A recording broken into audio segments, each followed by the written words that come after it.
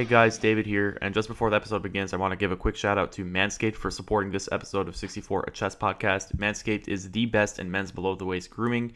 You can join over 6 million men worldwide who trust Manscaped with this exclusive offer, 20% off and free worldwide shipping with the code 64squares. That's 64squares at manscaped.com. So 20% off and free worldwide shipping with the code 64squares at manscaped.com.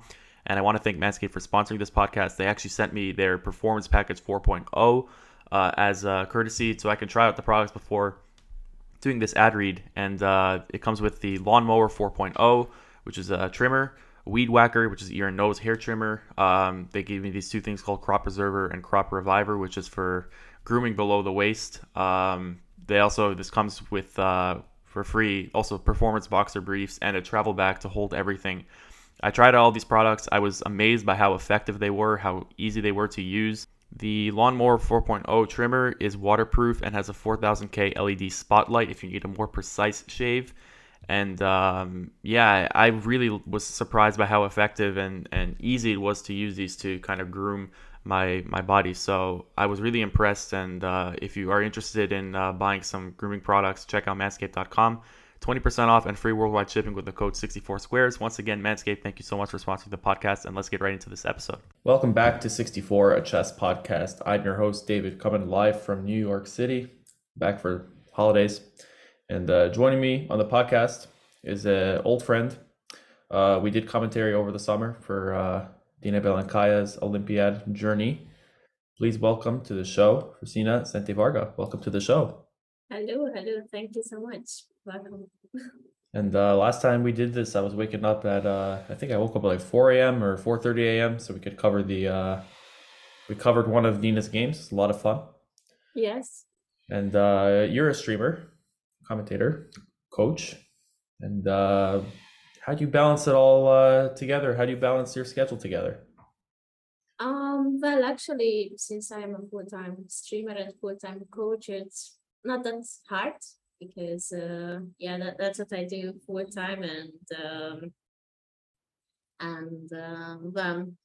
it's not that hard to find time, although it can get a little bit exhausting, and having a lot of students in one day can be tiring and not so well balanced. But otherwise, it's good. Now, did you do more commentary since our commentary gig? No, actually, that was my first and only one. Oh, well, there you go. For some reason, I thought you did more commentary. Well, there you go. So, I mean, the commentary never get better than what we did. We were the best duo ever, I think. For sure. Yeah. It was fun. It's my first time doing commentary too, and wasn't sure if I'd be up to it because I'm not such a great chess player, but I think it was fun. Had some people chatting with us. And that was also I've never participated in a stream, like a big stream before, so it is kind of like weird when you have like a lot of people chatting at you. You don't know how. Yes, that's true. And did you have any other streams later? Any other commentaries? That was the one I did with you. Is my last one for Dina. And shout out Dina, by the way. I did an episode with her, and I hope to get her back. Dina's awesome. Big fan. But I've streamed a little bit this. I've streamed a little bit this summer. I guess now technically it's fall in America, but I did stream a little bit, and it's interesting for sure. It's very weird, like, because I'm such a small streamer. Like, if I'm just playing chess, I just feel like I'm talking to myself, and then I'll look out of nowhere, and I have like a 10-minute period with like 5 viewers and a couple of people chatting, and I'm just like, yeah. So yeah, no, the feeling. Yeah, I mean, when did you start streaming? I started streaming in 2021 January, I think. So that's how. that's when actually. Yeah, so you haven't been streaming for too long, actually. Yeah, only a little bit more than a year and a half. Right. Now we'll get back to the stream. There's something that I remember we talked about on the podcast that I wanted to actually I wanted you to share with podcast, which is you were a Erasmus Mundus scholar, right? Yes. What I used to be. Yeah, you were. Yeah. You were Erasmus Mundus scholar. Yes. And you explained to me on the stream that you did some sort of chess project for Erasmus Mundus. Right. Well, it was actually my thesis, and but the main idea was based on another questionnaire. Basically, it was actually the purpose was to have sport psychologists who have different players, basketball, football, chess, even, and not everyone are familiar with chess. You go to a sport psychologist and they don't know what you are talking about, that it's not so great. So basically, my contribution to this was that I have them by questioning the strong players in Hungary, actually, because it was for Hungarian sport psychologists. And well, I interviewed a few strong people from Hungary, both women and men. And well, we had it was an interview where I had my own questions before, but also it was also free. We didn't only go by the questions, only so they could share more about what is important in chess, what they need, what someone needs to become a good player in chess, and yeah, basically we were talking about this and how they practice, how they do the work and psychological work also when it comes to chess tournaments. So basically, I had 6 people. I think if I remember the number well, I also had a few coaches, and yeah, we were basically talking about this. And in the end, so I collected what they said and I put it in this questionnaire that I had before, which is for basically for every kind of sport. How you can block the environment out, or how well you can focus. This is general in every sport, I believe.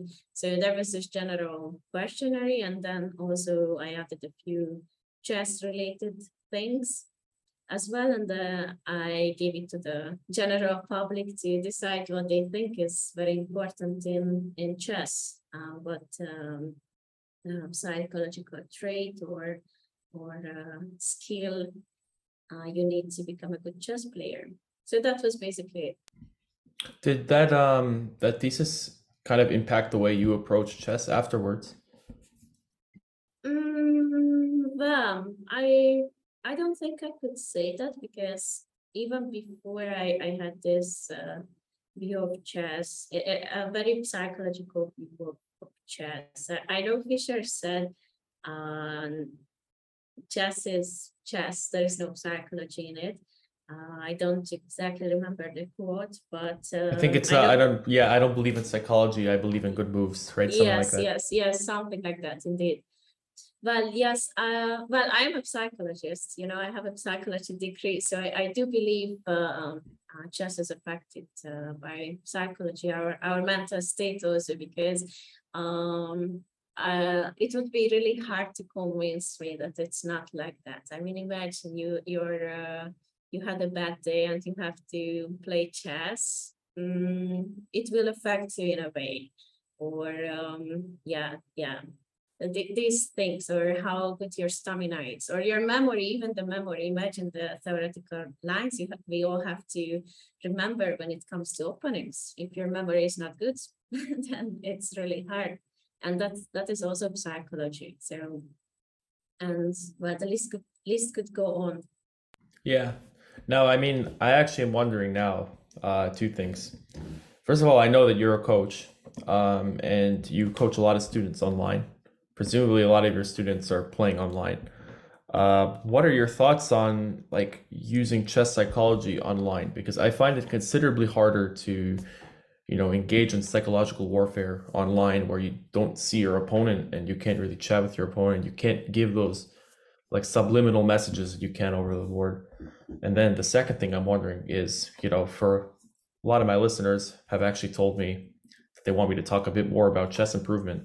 So one thing I want to ask you is, um, what's one psychological trick that you recommend, like you try to teach people to use over the chessboard? Um, well, maybe one thing is um, well, I read the opposite of this advice as well. What I normally tell my students is that in the beginning, when especially when they are beginners or not, they are not playing on international tournaments and they are not on the master level yet, that they don't base their moves on who the opponent is. So they don't uh, mm, they shouldn't be more likely to sacrifice or just be shallow in their calculation just because they are playing the lower rated, or they shouldn't be scared and not to play a move that actually could be good and interesting against the higher rated because oh no, for sure they see what I'm planning here. Of course, on higher level, you can base your moves on who your opponent is, but in a different level. Like your opponent is bad or worse a little bit in let's say strategical positions, and you try to play some strategical chess. Then yes, but the move itself, I think, shouldn't be based on who your opponent is. And it's and I think it's this advice can be applied in online chess also because you do see your opponent's rating or if they are tied to it. And same thing for over the board matches. So that is one thing. Yeah, I know. I think that's very good advice. And I think that's something that helps people basically at all levels. Because I know if I'm like playing online in like some arena or something and I see that I'm playing someone who's like 1500, I mean, the amount of times that I've lost to Lula Robs, the streamer who's, Yes. yeah, I think she's like 1600 and I'm like 300, 400 rating points higher than her on depending on the day. The amount of times that I've lost to her in her arena is like crazy because she's very good, and if you just say, oh well, whatever, I'm much higher rated, let me play like an idiot. Well, you play like an idiot and lose, and that's been my experience basically. So yeah, I think that's fantastic advice. Uh, Regarding coaching as well, are you still like taking students? Yes, I do. I assume you have like a chess like .com/coach link or something, or on chess.com. Yes, both. Yeah, that's good. So maybe I have some listeners who might be interested in some lessons. They can check out. I'll put your links below for them to Thank check you. out. Yeah, no, it's my pleasure. Talking a bit more about streaming. What do you enjoy the most about streaming right now? Well, the community definitely, and it's that they are there, supportive, and also that I try to challenge my creativity with streaming. So I try to find different things in what I could stream actually, and I also like to find educational content on my stream to show my students either psychologically. We also had a few chess psychology sessions on stream, and well, also just chess strategy puzzles and yeah, and games also. And I love this because I love to see how many people are grateful for this and they are there wanting to improve and they are actually quite happy that I'm doing this for them. So this is probably what keeps me going in strong. Nice. Yeah, no, it's I'm thinking now, have you ever read books by Jonathan Rowson? I think not. I think not. Like you think it's Um, Chess Like a Zebra and Seven Deadly Chess Sins?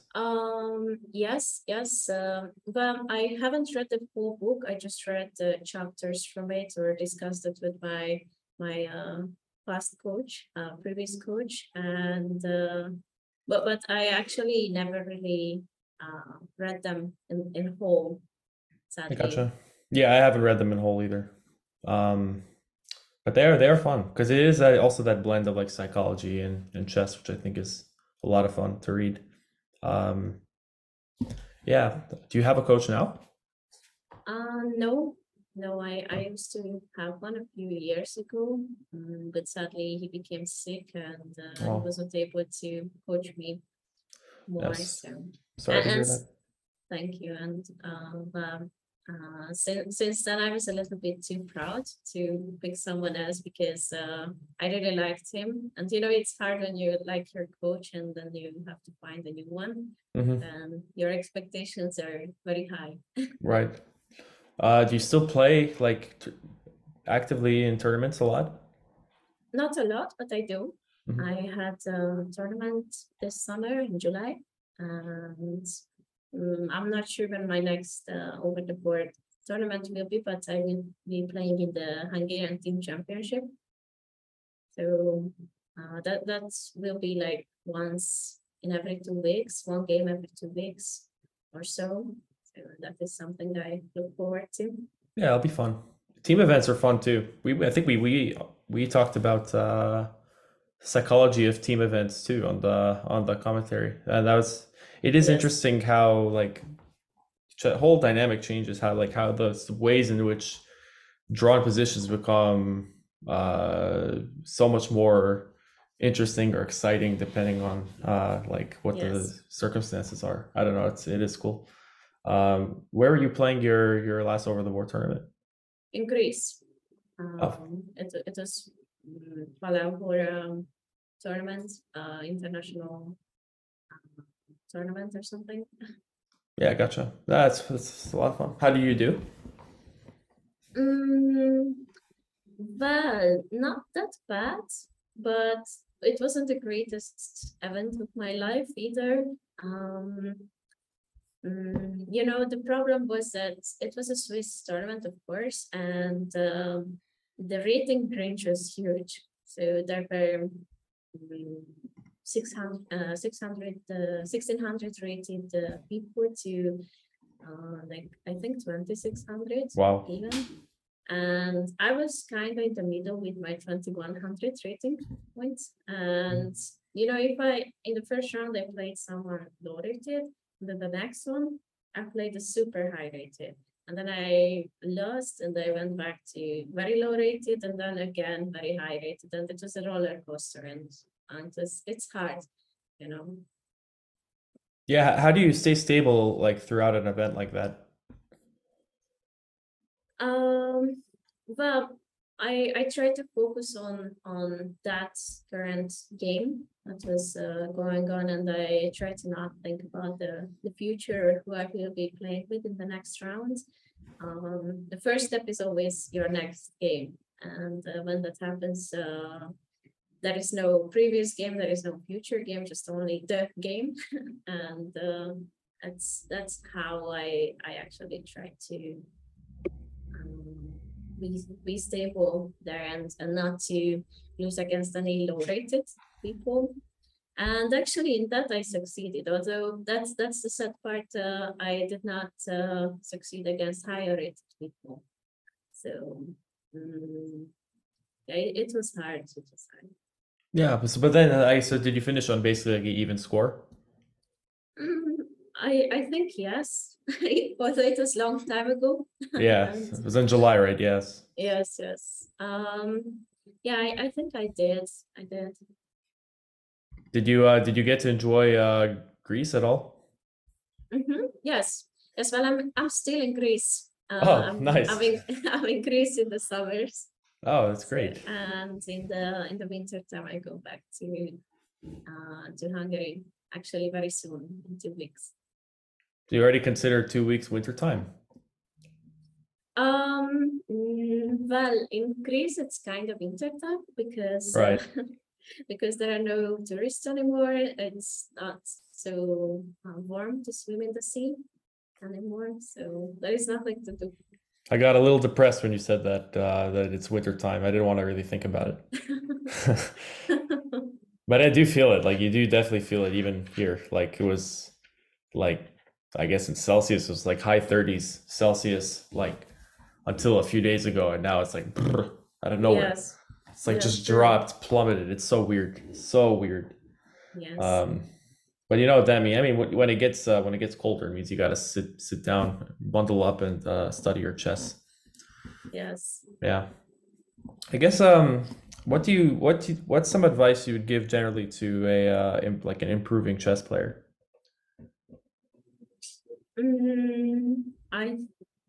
One thing I would say is consistency matters. So they don't just study chess, I don't know, out of nowhere 6 hours a day, and then in the next day they get tired and not even 1 minute. And then, I don't know, they get bored for the whole week and they don't study again. I That would sounds like say, me. yes, I can relate to that, me too. Yeah. Yes, so that is one thing. I normally tell my students to try to play a little chess every day, even if it's just 5 minutes, just for the psychological part. At least I did something today. Even if it was 5 minutes, it's something. Because I feel like, if you decide to study chess 2 hours next day, and you see you only have 45 minutes. I don't know, I tend to say that, then I don't even study chess because I have only 45 minutes. Screw it. It is not worth it anymore. So, but I would still say that's 45 minutes practice, even though it's not 2 hours like we planned. And well, another thing I would say is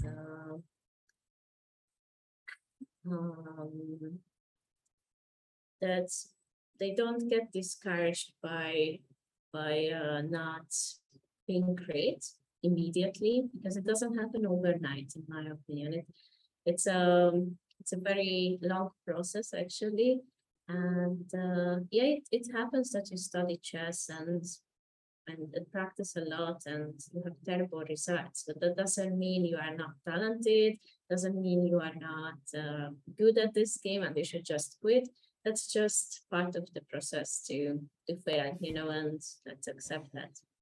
I also I genuinely wonder how many like even top level chess players like feel like great chess players like psychologically. I'm sure they know that, but I've been playing for a long. I've well exceeded where I wanted to be as a chess player, and I still don't feel happy about where it is. So it's a little tough. Yes, and let me tell you something actually about my phases. When I interviewed people, I interviewed a grandmaster who is actually, um, well, I don't want to give names because I can't, but a very strong Hungarian player and a coach as well. And he said the first thing to succeed in chess is that you have to believe you are the best in this game, and be very confident. Because if you think that, oh no, I'm terrible at this game, I can't do it. He's so much better than me. Then it will affect your gameplay. But if you are there very confident and no one can destroy you, then you can also sell your moves a little bit that way. It's actually a psychological trick. I don't know if you have seen people over the board. They play a very bad move very confidently, and the opponent is like, oh no, what's going on now? Is it a good move? But oh no, maybe there is something. I'm usually Um, that guy also at the same time. Or yes. even what I can do sometimes, I say, okay, I don't want to be super confident, so I'll just play bad moves without the confidence. It's also another thing I can do. But it is a little harder to do that online, and well, considerably harder. But I have found there are ways. Like the main psychological thing I'll do to people online is just I play very weird opening lines sometimes. Yes. And especially if it's like some of these kinds of events where, for example, if I let's say I know I'm playing somebody, like in December I played someone from Chess Twitter. I played them at Blitz, and I had time to like prepare a line and everything. It had time to prepare opening, and so I prepared some like weird Caro-Kann sideline at the time. Unfortunately for me, he knew the whole theory of it, and that kind of was not too fun. And I think I lost like a score of like 7-1, and we played like 20 games. So I think the final score was like 20-3 or something. It was like terrible, absolutely terrible. Oh. But like it's the confidence there that I thought I could do good, and no, um, didn't really work out. But yeah, I mean, I think that there are these little tricks that you could still do online. It's not as easy as One thing I like to do when I'm playing over the board is once a bishop gets traded off, I like to kind of flip my bishop like this in my opponent, like not over the board because that's a little too much, but kind of like I like to flip it around. It's kind of, and I don't know. I saw some videos of like Hikaru and some others saying that like the twirling is really annoying. So I do Mhm. it now because I think it's good to be a little annoying. Is that bad That's sportsmanship? I don't know. I don't know. Um, well, I think uh, what's the right word? A line where it is, and there is a line when it's not. So Interesting. Yeah, I don't know. I don't know. Maybe it is a little unethical actually. Now that I think of now I made you feel bad about it. maybe. I mean, some people shake and kind of like they there. I remember the first or second, I think it's the second over the board tournament I ever played. I played a kid who was like 5 or 6 years old, and he was like talking smack to me, like he was saying, "Oh, that's a bad move" or something. Because I think I had like, there's like that classic like blunder where your opponent takes on G2 or G7 and you lose your rook. So I fell for that because I was like really really bad at chess. I was like just getting started basically. So I fell for that on like move 5. And then I ended up winning anyway, like down a rook. But like when he took my rook, he basically was saying stuff like, "Oh, that's such a bad move. That's so bad. That's so bad." And he was like talking smack. And then actually he like refused to resign. He had like 20 minutes left on his clock and he refused to resign. So I just waited. I waited until like I had like 5 seconds left and then gave checkmate. Like so that maybe wasn't too nice, but yeah, he was talking a lot of smack. So I mean, it could be worse. Is my point than Yes, twirling a yes. bishop. I mean, definitely. And also, if you are a chess player and you want to be a good chess player, you have to have a good response to these little tricks. Because I wouldn't say it's unethical completely, but there are these tricks, yeah. And you also have to react well to these if you want to be a good chess player. And actually, I also have a story, a similar one. Well, not so similar, but I was playing on the Blitz and Rapid European Chess Championship last year, and it wasn't going so bad. There were a lot of underrated kids there, and I played against a kid. Um, I think it was maybe in the middle of the tournament or something, and I blundered a piece in the very beginning, and he got so happy. You could see his body language lit up, and his eyes was really sparkling. Yes, I will win this. You could see how confident he was, and even the way he made the moves. That's another thing that you don't see online, but over the board, it's so funny to see how people make their moves. And he was really confident about it. So I looked at him, and he basically had this very confident look, like when will you resign Froshi finally? It's time to resign. Let's go next game instead. And I looked at him and I said, okay, this kid is way too confident. I'm going to teach him a lesson. So I kept fighting, and he was way too confident. He thought everything is possible on the game, on that position. And in the end, he blundered the rook. I blundered the piece before, a minor piece, and he blundered the rook. And it was so funny to see the way his body language changed, and from very confident became very annoyed. And you see, psychology also comes in here, is the way we treat our games. And I know I said before that one of my grandmaster interviewed one of my grandmasters I talked to. He said confidence is everything. Until a certain point, yes, but there is a line where you are confident and where you are arrogant, and yeah, probably it's hard to find that line. It's a very fine line. I completely agree. And actually, on that note about, like losing a piece, I do have two thoughts about that because I have noticed a lot of times if I'm playing online, let's say I'm playing some like training game or rapid game, and I could just like blunder a central pawn at the opening. And I actually find I will win those games sometimes way quicker than like a clean, normal, like well played game. Because there is something about your opponent like winning or like even two pawns sometimes, or even a piece. So like one thing I stopped doing this year, which I was doing a lot, was like resigning if I like hung a rook or even my queen. Like if I had any sort of compensation, I would just play. Sometimes it's really out, but there is something to that. Like people think like, oh, I'm winning now. And I've been on the end of this. I would say I'm mostly on the end of this. Something I really struggle with as a chess player, where like I'll have the bar up like this for 30 moves, and I just think I'm winning, and then one move advantage slips away, and then another move I blunder a piece. This is like what I did all day at the airport yesterday. Actually, I lost like every game. I almost beat a national master, and it was like it's just stuff like this. Like I think every game I lost yesterday, huge advantage, blunder a piece. So there's that's like think I need something I need to work on like mentally, is like not letting go just because, or not like getting too comfortable. But that's like the mix of that stuff too, like being overconfident and Yes, yes, indeed. It's a tough question because there's that fine line where you can be overconfident and just normally confident.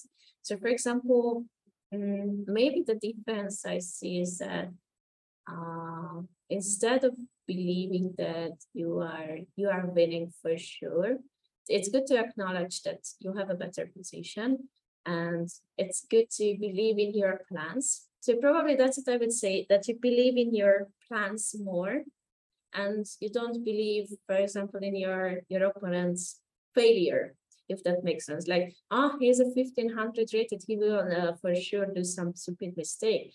So you are not confident this way, but you're confident in a way. Yes, I know this opening very well, more than him.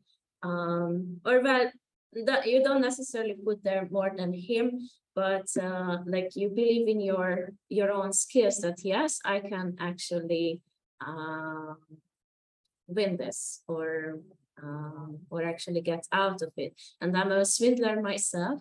I blunder many things in the beginning, and I also noticed what you were saying. Yes, it's on purpose. It's on purpose. of course. Right. That's actually the other, like what shocked me. Like Hikaru Nakamura did this like queen sacrifice speed run, and in my head I was like, okay, he's not getting past like 1900, 2000. That's crazy. And he got up like he got like, I think he got past like 2500. Like Wow. that to me is just that, first of all, that anybody can like play like with some sort of queen odds, of like it's queen for a piece, whatever, and still make it past 2500. I mean, that's like a level I will never reach, like with my queen.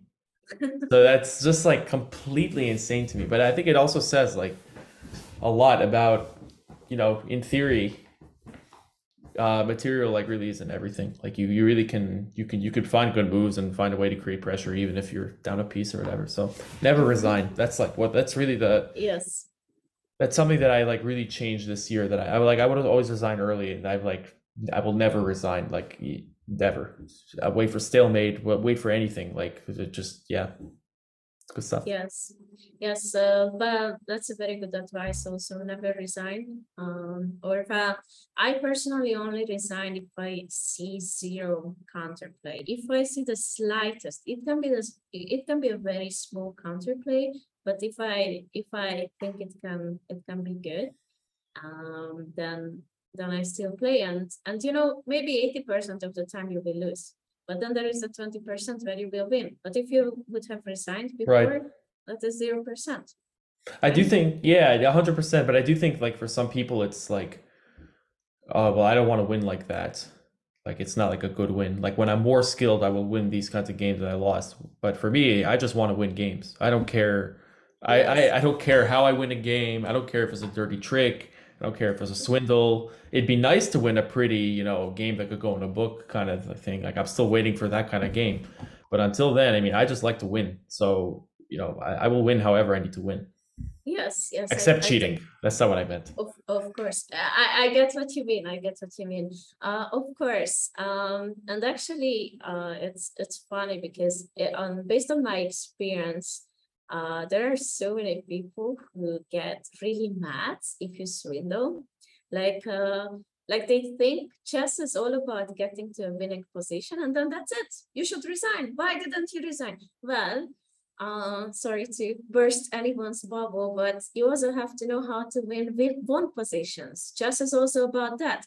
Or if there is a dead draw position, and you can finally and you manage to win it, and your opponent is like, come on, I offered draw, and you didn't even accept it. It was dead draw. It is a theoretical draw. Yes, did you draw it? No. What are we No. talking about? Right. Yeah, that's not how or like when you win the queen, it's like, okay, that's it, I win the game.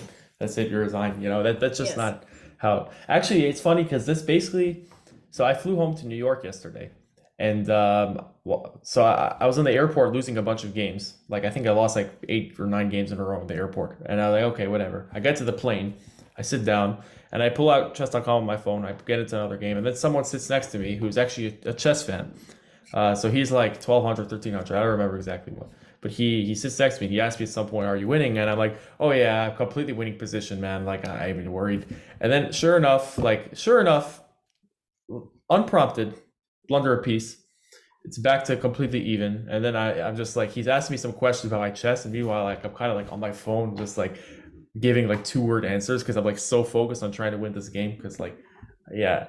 And then also the plane was like started moving, so they said like you have to turn it off. So I was like under a lot of pressure, like finish this game, and I finished it. Thankfully, I won the game, and it was like, but man, I mean, that's like the way you said it is exactly what I remember yesterday when I told this guy like, oh, I'm completely winning here. I'm not even worried. And then immediately, like clockwork, like blunder a knight or something. It's so funny. Yes, yes. And well, actually, another advice, a game is not over until it's over. So just because if you are in a winning position or in a drawish position, there is no guarantee it will stay like that. Same thing if you are losing. That is the mentality I adopted through the years. That even if I am losing, I'm not good at the openings, so I am used to being in a worse position after the opening, so I don't mind. I mean, I do mind it, but but I learned to play with it, and the it's just strange to see sometimes seeing other players who get in a worse position and they get so tilted immediately, like, okay, I resign. There is nothing to do here. You have to respect your opponent, but not this much. So if you get what I mean. I never respect my opponents, and that is why I fail. Yeah. What can I say? Yeah, I actually, last thing I wanted to ask you, like throughout this whole discussion, I actually am wondering, like, what do you do for your own like chess improvement? Well, actually, funny thing is, I thought streaming wouldn't have that much with my chess, but it does right now because I solve a lot of puzzles on stream. And also, whenever I prepare educational content, it's also I review it also. So it actually maybe I was doing those things unconsciously, but now they are more conscious, like how to make plans and so. And but the other thing I do nowadays, as well, I do puzzles also off the stream, and actually I use chess mode mostly. That helps me. There are great videos there, and I really love watching those. And but sometimes also Chessable that helps also. So normally these things. Mm, and well, if I played a nice game and I'm really interested in what was going on or what went wrong, then I also analyze it. Do you think that like improving players should analyze every game? Because this is something that I was told actually. Hmm. Um, well, it depends. If it's a bullet game, don't analyze it. Yeah, yeah. Um, I personally think that, but you can analyze blitz games to a level, but I think also blitz games are a little bit too fast games to analyze. Yes. Yeah, I was gonna say I I think Blitz is good for analyzing openings. Like practicing opening, I should say. Yes, yes. Well, for opening practice for sure, but I also believe that you because of the short time control, you don't really have time to show off your skills, and you are more likely to blunder things, and that doesn't necessarily show your skills. Probably it shows if you put your knowledge into your intuition already. It was weird to say that way, but I believe that you have your intuition, and it can also improve by time by the things you learn. So obviously, if you start learning chess, your intuition will become better, and in bullet games, you will also become better because it will be much faster and easier to make decisions. And that's why I think, but intuition is harder to improve. I guess it comes with um, with chess Yeah, improvement. intuition is very difficult. I don't think there's any one way. A lot of it I think is just the like playing a lot of chess and seeing a lot of different patterns. Yes, yes, true. Yes. So back to your question. I personally don't analyze every game of mine. Only the long ones, the classical games I play. And well, if I played more rapid games, probably I would analyze those because those are something that show more information about my knowledge personally. So therefore, I like to analyze those more because in a blitz game, I can say, I just blundered it because of time control. And, um, maybe that doesn't show what I really know. Yeah, 100%. Well, last thing I want to ask you, where can my followers hear more from you? Well, on my stream, definitely. So it's Uh, twitch.tv/Cefru, SCEFRU. yes, And you also yes. have Instagram and Twitter and all those, which I'll link below. Mm-hmm. Yes, Uh, yes. well, this was a lot of fun. It's very nice to catch up. I'm sure we'll do it again. And I guess I'll see you on your stream. And Thank best you. of luck with everything. And best of luck with traveling home. And enjoy the last few weeks of the summer. Well, thank you very much, and thank you for Yeah. inviting me. Yeah, And of good course, luck. anytime. It's my pleasure. Good luck for you too. So thanks everybody for listening to this episode of 64 Chess Podcast. If you like what you heard, please leave a review either on Spotify, Apple Podcasts, wherever you get your pods. I want to thank Chessable for sponsoring the podcast. As always, you can use code. Well, actually, you can check out my favorite Chessable courses at chessable.com/64podcast. So thanks very much, and I'll see you guys next week. Take it easy.